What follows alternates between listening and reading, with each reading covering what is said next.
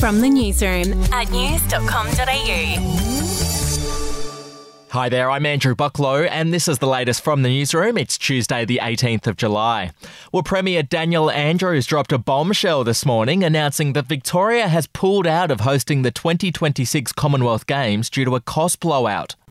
Look, I've made a lot of difficult calls, a lot of very difficult decisions in this job.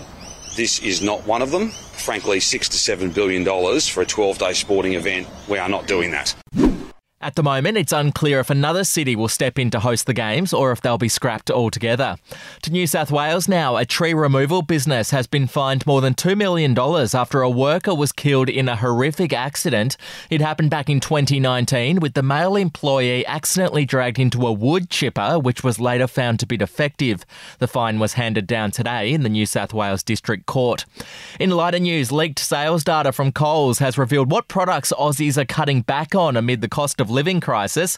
Unfortunately, it's bad news for our hygiene. Sales for bath soap and body wash have dropped by 33% in the past year. To sport now, Novak Djokovic has copped a hefty fine after he smashed his racket during the Wimbledon final. Oh, the racket has been melted against the net post. That's what the boos are all about.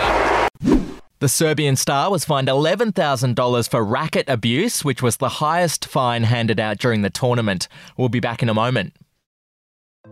Hey, I'm Felicity Harley and I host Healthyish, where we chat to experts, influencers and people in the know from around the globe to arm you with the knowledge to make healthier decisions for your mind, body and soul. I think if we're going to be focusing on health, like sleep is probably the biggest component of that. I think sleep is the cornerstone. Like choose the harder option, because I've never woken up and gone, I regret that run that I went at 4 a.m. I've never done that. Search for Healthyish and Extra Healthyish wherever you get your podcasts.